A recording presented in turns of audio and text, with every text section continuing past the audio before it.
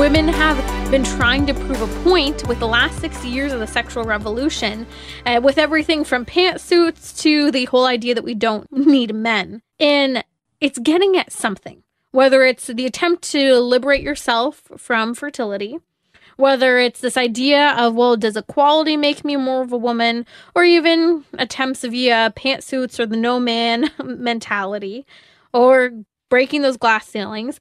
All of it is trying to discover, what does it mean to be a woman? What does it mean to champion being a woman? Well, it's not that we aren't nothing. That is, it's not that we can be anything, male, female, whatever you want to call yourself. Being a woman is not saying that I am all these imperfections. It's not saying I'm just a sack of body parts to be used and abused. Being a woman isn't my own self-doubt or self-loathing or any other list of knots or insecurities. The world today says that this is what you aren't, and I think that's the problem. Is we say, well, that isn't what it means to be a woman. To be pregnant doesn't mean what it is to be a woman. To be a wife isn't what it means to be a woman. And there are faults and problems with all of this. The world also wants to say that motherhood, being a wife, a virgin, even a pious religious woman, to be gentle, meek, humble, or even to be pregnant, the world says that is not what it means to be a woman. That's what society, our current culture says. In a so-called woke culture that says you've evolved as a woman. You don't have to be tied down, bound by the fertility. Release the shackles. Be equal. But what does the Bible say about being a woman? Who's the first woman, according to sacred scripture? Eve. Genesis chapter 1, verse 28 says, God blessed them, that is Adam and Eve, and said to them, be fruitful and multiply and fill the earth and subdue it and have dominion over, he goes on to say, every living thing that moves upon the earth. Dominion, not domination, dominion. And I just pause for a moment there because I think we live in a third wave feminist society that says to be a woman means to dominate, to be the dominator. But we're called to have dominion, not domination. God blessed them, as we read, and God said to them, be fruitful and multiply. So what does that mean? Let your life come to something. Bear fruit. Fruitfulness in the human being is twofold. To do what is good, to be virtuous, to cultivate in the world, but also he says, and multiply, be fruitful, multiply, so have children. That's part of our role and mission as women and men, but as women, we're looking from that perspective. And then he says in the mission, and fill the earth. So fill the earth with what you cultivate. That is in creating human beings, co-creating human beings, and what you cultivate in the life you live, and those things that you subdue. That's the next mission of the woman, to subdue the earth. What does subdue mean? The Hebrew word, if we look into the root meaning of subdue, in Hebrew, that means to bring into subjection. And as we saw, Adam named his wife, gave her the name Eve, because she is the mother of all the living. What does it mean to be the mother of all the living? Well, he named her that before she ever even bore children, to our knowledge, if we follow the biblical narrative sequentially. She had potency within her. What does all of that potency mean? That means she had potential, biological potential, because the reality is we have a biological reality to our bodies. A biological reality that as women, our bodies function cyclically month to month as women. And our health, actually, if you didn't know this, is indicated in many ways based on how our body functions cyclically, if those cycles month to month are working properly. And all of that is actually understood according to our ability to be fertile, our ability to ovulate. And not all women, although we are all created with this potential, not all women will cultivate the biological reality of motherhood. God inspires some people to live consecrated virgin lives. God inspires and calls some women to be biological mothers, but there's also the real challenge and sorrowful dysfunction of the cross of infertility. And I call it a dysfunction, not saying that you're wrong, but the reality is that God created us for this potential to bear and carry children. And so when infertility occurs, when there's a struggle with fertility, there's something that has gone wrong along the way. And it is a true cross. It's a suffering of a dysfunction. It's a loss of motherhood to be mourned. There's a reality. And even for those who choose not to have children, not via everything from contraception to abortion, but those who choose, let's say, consecrated life, or maybe never meet someone and never get married, they mourn Women mourn their lost motherhood. Women mourn the lack of children they have when they don't have as many as they would have liked, because they've fallen prey to the feminist movement that says to be a woman is to be liberated, and you do you on your time, and if you want children later on, you can do that. But that's not true. Look at third-party reproductive technology, surrogacy, IVF, all of this. It's a mess. The bottom line is this: if Eve's name means to be the mother of all the living, if Eve's name, Shavahava, means to breathe, to live, to give life in Hebrew, that is all about potential. And again, not all women will be mothers, but there's this potency within us. Now, before Eve even bore children, she was still called mother of all the living. This was the name Adam gave her. She lived in the garden, but she fell. We know the fall of Adam and Eve, our first father and mother, is that we too, in understanding the fall, we too all fall, and we fall daily, myself included.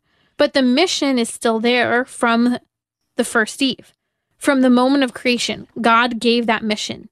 He blessed them. He called them to be fruitful and multiply and fill the earth and subdue it, to have dominion, not domination, over every living thing that moves upon the earth. And so how is that mission lived out? How is even the name of Eve lived out and understood? Well, we can understand it from the perspective of the first woman, and that she was mother of all the living. But how do we understand that in the perfection of what it means to be a woman? The mission is given first to Eve, but it's taken up by all of us women, and it's taken up in a particular way by the Blessed Virgin Mary, the new Eve. And we're going to get into what that mission looks like by setting side by side Eve and the Blessed Virgin Mary, who biblically, theologically, philosophically, we've always referred to as the new Eve. What was Mary from the beginning? Well, she was a woman, but she also wasn't pregnant from the beginning of her life. Mary lived a life prior to the conception, the incarnation of Christ. In Luke chapter 1, verse 28, we read that initial annunciation story where the angel Gabriel comes to the Blessed Virgin Mary.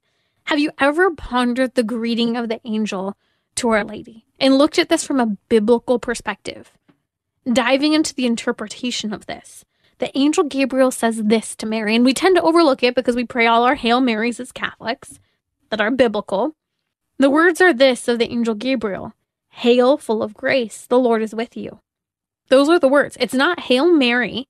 The biblical words are "Hail, full of grace, the Lord is with you." What does hail mean? It means rejoice. That's part of, by the way, our mission as women as well. The first message of the messenger of God, the angel Gabriel, to the Blessed Virgin Mary, that woman who we are meant to look at as the model of what it means to be a woman, is to rejoice. Mary is the embodiment of faith. Why is she called full of grace? She's not even called by her name.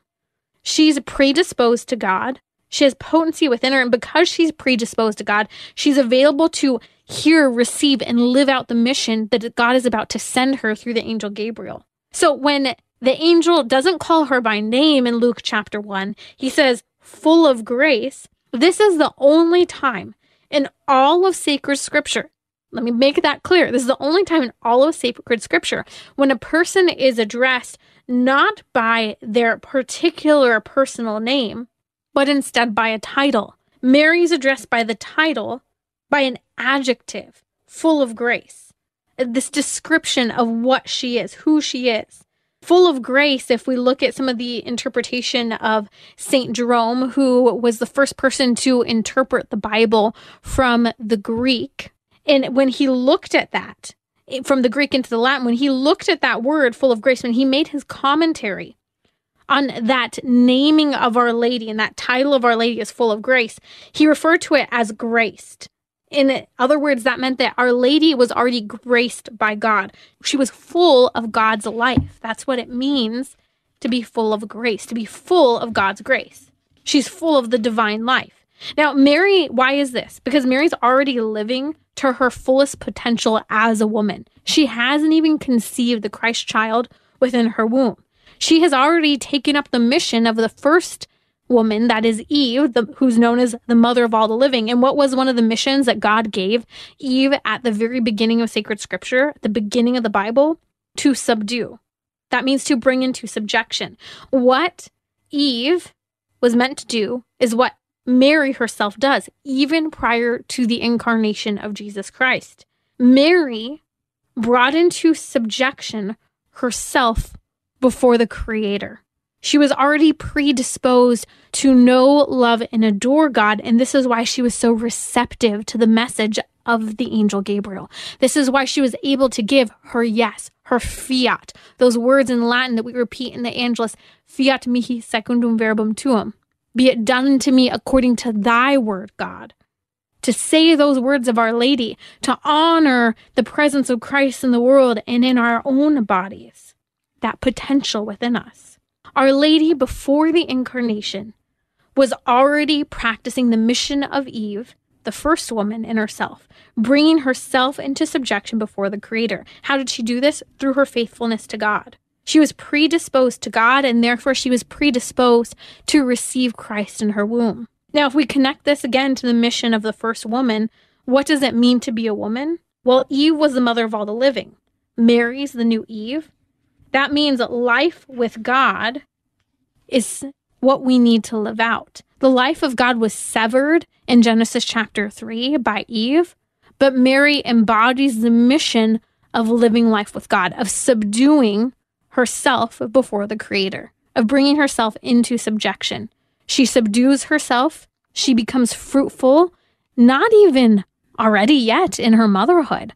She becomes fruitful in her actions and in her virtues. She's already multiplying the grace of Christ within the world by her predisposition to God. She's filling the earth with the grace of Christ, first within herself, and then in her relationships with others. We see this, for example, and as soon as she receives that great gift of our Lord Jesus Christ in her womb, what's her first action? It's to go and practice that grace-filled life in caring for her cousin Elizabeth in her old age as she's pregnant with John the Baptist.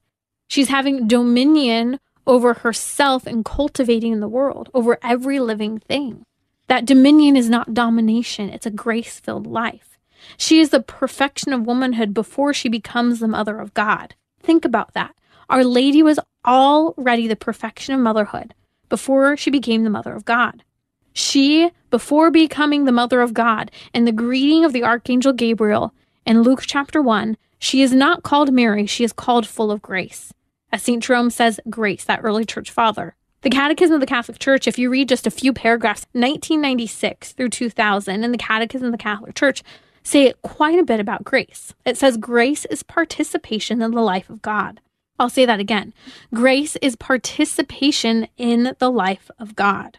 Mary had this before she even gave her fiat, before she even gave her consent to carrying Christ in her womb. Mary already brought herself, again, into subjection. She subdued herself to the Creator, and she has the life of God within her, which is why she's able to say yes to the life of Jesus Christ within her. She's already cultivated within herself the Trinitarian life of life-giving, self-giving love, of the grace of our Lord Jesus Christ, before the gift of Christ has even been given to the world in time and space. This is the mission of a woman. This is what it means to be a woman. You will discover what it means to be a woman if you cultivate within yourself the life of God, if you predispose yourself to a grace-filled life. That means subduing, as the first mission of Eve was, within yourself, your passions, emotions, desires, needs, fears, joys, sorrows, wants, everything you are, everything you struggle with, you subdue it. You subject it to God. The mission of Eve, the first woman, was to be fruitful, to multiply, to fill the earth, to subdue it, to have dominion, not domination, over every living thing that moves upon the earth. That goes against the radical feminist movement we hear today. That's why if you Google what does it mean to be a woman, well, it's going to say this whole debate about gender and how some people think that biological women are women and some people think trans women are women. Well, there's a different story and we need to set the record straight. There's an effort in today's culture to erase what it means to be a woman, because if we look at the reality of what those things are, not just from biology, but from human anthropology, from psychology, from science. So what does it mean to be a woman? How do we live out that mission? How do we live out Our Lady in her embodiment of the mission of Eve? Our Lady being full of grace. How do we become full of grace as well? To live a grace-filled life means to receive the graces from the church through the sacraments.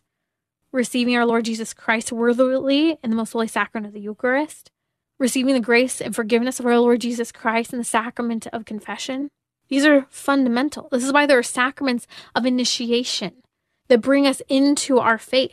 Sacraments of initiation, including communion, confirmation, and baptism. Of course, I listed those backward, but the sacraments are what help us to live. They are what make us live a grace-filled life that we are called to as women.